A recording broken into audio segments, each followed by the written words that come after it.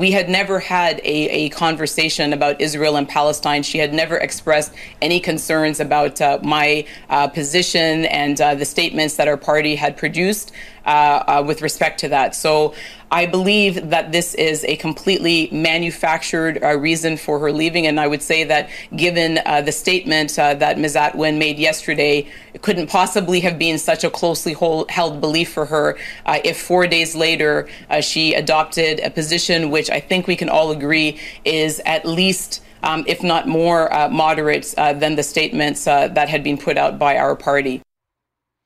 So that is Green leader Anna May Paul commenting on now former Green MP Jenica Atwin, who has taken her anti-Israeli views over to the Liberals. And since going to the Liberals, Ms. Atwin now doesn't actually really know what she believes because, well, the Liberals are just trying to scrub all the anti-Semitic stench off their newest party member. But certainly since her departure, the Green Party has just started imploding. And earlier today, the former leader, who still thinks she's leader, Elizabeth May, told the new leader, apologize to that floor crosser and fight to get her back. I mean, really? And I don't know if that's ever happened, but no, that's a bit bizarre. And then later this afternoon, there were calls for Ms. Paul's resignation, which Paul rejected. And now the party's triggered the process to remove Ms. Paul from the leadership. Now, look, it makes no difference to me what happens to this party, but I can't. The treatment this woman is getting, I think, is appalling. And I look at Elizabeth May, and she may have built this Green Party, but she seems pretty intent on destroying it, too. Let me bring in John Robson to this conversation, columnist for the National Post and executive director of the Climate Discussion Nexus. Good to have you. Good to be here. I mean, here we are in this country. We've got the first black Jewish woman leader. She's smart, whether you agree with her or not. And yet since day one, she has faced resistance and anti-Semitism. And I mean, she may be just what this party needs, John. And it looks to me as if Elizabeth May does not want anyone else to succeed. And so they want her gone. Certainly, Ms. May had a bit of a reputation for being a one-woman band, and it's often difficult for the next leader of a figure like that to establish their own identity without getting undercut. It's hard to know what's going on, but certainly Ms. May is not supporting Ms. Paul. That really does seem to be trying to get her leadership to collapse. And we also don't really quite know what happened. I mean, apparently Jenica Atwin left because the Green Party wasn't sufficiently anti-Israel. And the Liberals said, hey, great, come over here. And then people said, so are you saying that you're anti-Israel? And they went, oh, what was that, us? And next thing you know, Ms. Atwin, a classic sort of liberal procedure, she suddenly didn't remember what her opinions were or hold them anymore. That was, leaving on principle. Her words were not meant to harm, John. Come on. You read the talking point. The words were not meant to harm.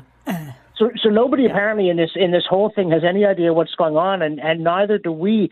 It's very hard to tell what's happening with the Green Party, but I agree with you. This looked like the kind of leader they needed to give them a national profile. I mean, journalists would always go out saying the Green Party is the conscience of the nation. Elizabeth May speaks for us all. It's like, well, it's not getting a lot of votes for someone that people feel that way about. That's a bit odd.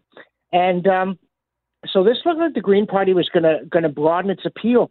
But one of the odd things about the Green Party, you would think that the Green Party would have a political philosophy that was organic in nature. Basically, they wouldn't just be in favor of the environment, but they would choose their other policies based on the same kind of thinking that makes us want to work with nature and not against it, holistic and decentralized. And instead, they're a very, very hardline left-wing party on every other issue, relentlessly in favor of abortion on demand, which is a high-tech surgical procedure that strikes me, whatever else you may say about it, has not been hugely natural. They're big fans of forced unionization, which, again, is very unorganic. And now it turns out that they're sort of like relentlessly anti-Israel to the point that you suspect them of anti-Semitism. And again, I've actually been to Israel, and I have seen that among many other things, the Zionists and then the Israelis made the desert bloom. And you'd think this would be a good thing in the eyes of the Green Party. You think, wow, that's amazing. Israel is a very, very strong environmental conscience, very into environmental stuff. But instead they're like, hey, climate change is terrible and long live communism. And This is, I think it's why the party hasn't become a serious rival to the NDP, is that they're not what they seem. And this episode is just making things worse. Yeah, I don't even see how this party survives this. I mean, we are very close to an election. And I mean, if you're a Green supporter, you have to be looking at this going, are you kidding? I can't support this. But I mean, just from an outsider's view, I mean, to suggest that Anna May Paul should go now and apologize to this MP and beg her to come back isn't just absurd. I mean, it's a non-starter. She owes this woman nothing. Well, no, and I'd like to see Elizabeth May do that, right? This is, even if you think that the leader kind of botched it, and I'm not saying that she did, but suppose you do think so, that if you go and grovel and beg for the floor crosser to come back, you're not the leader, right? Whoever told you to apologize is the leader. And besides, especially if she left because she was irrationally and hatefully anti-Israel, why would you want her back? Unless she, had a road to Damascus experience and said, I've been to Yad Vashem and I've learned about the Holocaust and I've seen the threat Israel lives under and I've realized my previous views were insane. Please forgive me. So if she came to the leader and said, I'm really sorry for what I did. Can I please come back to the party? That's one thing. But when she stomped out saying, these people seem to be willing to have Israel defend itself and not get pushed into the sea, and I can't possibly accept that, then why would you want her back? And she crossed to the Liberals after all the Green Party said about the Liberals. So, she doesn't have any principles and they're terrible. So the idea that the solution to all this is to go, oh, no, please, we'll change whatever you want. The leader says, it's like somebody I used to work for once said, if you have to put boss on your business card, you're not. Right. You just cut this person dead. You say they're a turncoat. You say they're anti-Semite. They have no place in this party. But if the party then says, guess what, they do, then, the leader leaves the party and says, hey, I want to be pro-environment. I don't want to be anti-Israel. And so one of her senior advisors had this thing about, and it was like, we have every left-wing view you could possibly imagine, and we're Zionists. But again, I wonder if there wouldn't be people who would think, for instance, that capitalism is actually much more organic than socialism, and that the Green Party ought to be into free markets, that there should be sort of diversity of views inside the party, but instead there's just this hard-line weirdness, almost as they're trying to ride the environmental issue, the classic insult about watermelons, that they're green on the outside but red on the inside. And again, why would this be a natural consequence of caring about the environment? Lots of people care about the environment. I'm currently trying to introduce holistic management to my front and backyard and, turn the dirt back into soil and do all kinds of this. I'm a very committed environmentalist. But I think you and your audience realize that this doesn't mean that I am singing the Internationale here.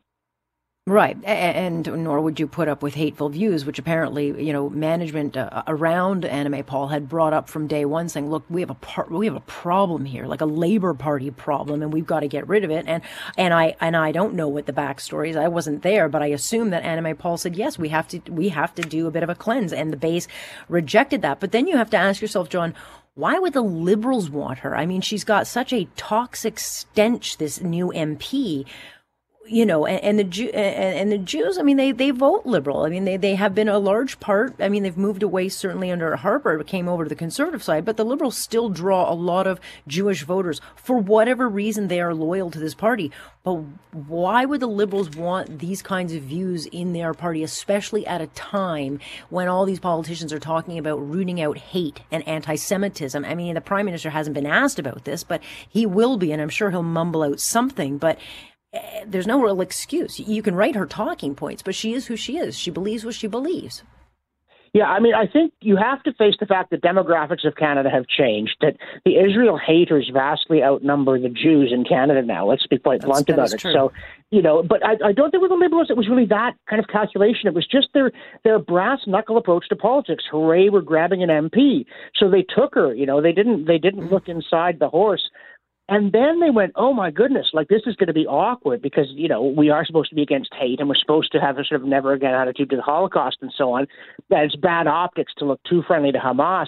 So then they went to Irwin Cotler and said, Irwin, can you do us a solid? Like, we're going to have a conference on anti-Semitism. It'll cover up this crass blunder we just made. If they had any principles at all, they just tell her, you know what? I don't know why we let you into the party. We were busy with something else. Get out. Like, we have no use. We were busy with a few hundred other, scandals. We didn't have time to really look at you. But nonetheless, it's kind of like that guy Jamie Baptiste, the Nova Scotia, and now he's an MP who was caught making some very offensive tweets about Indigenous women and whether or not, quote unquote, why do I assume every skinny Aboriginal girl is on crystal meth or pills? And yet there he is the other day on TV talking about truth and reconciliation and the need to do better. I'm like there's got to be an ounce of sincerity in politics. I'm begging for it. Or at least of cleverness in your cynicism, right? It's like, I'm desperate, okay? You don't have to be sincere, but could you at least make it credible? So, this Robert Conquest's second law of politics is that the best way to explain the behavior of the third law, any large bureaucratic organization, is to assume it's secretly controlled by a cabal of its enemies. Like the Canadian military is trying to clean up its act with respect to sexual harassment, so senior people go golfing with the guy who's currently under investigation. And with the Liberals, let's just grab somebody unsavory in an opportunistic lunge. And with the Green Party, it's like, let's just have anti-Semitism to tear our party apart. Look, if you wanted to pollute the landscape, you've got to get rid of the Green Party. What would be the best thing that could possibly happen right now? Someone would suggest this, you'd say, we'll never pull that off. No, that's too much, but thanks for the thought. It's just amazing that people could behave, people who seem to lack principle could then behave in such an inept way pragmatically. You think this is what they do, right? So you'd think they'd be better at it than this. Yeah, well, nonetheless, we seem to excuse it an awful lot, and that's why it's taken root. We will watch. We'll see what happens, but doesn't look good. John, appreciate your time. Thank you. John Robson, you can read him in the National Post. Also, he is the executive director of Climate Discussion and Nexus. So let's watch what happens in the next few hours. But boy, oh boy, not good treatment for the new leader.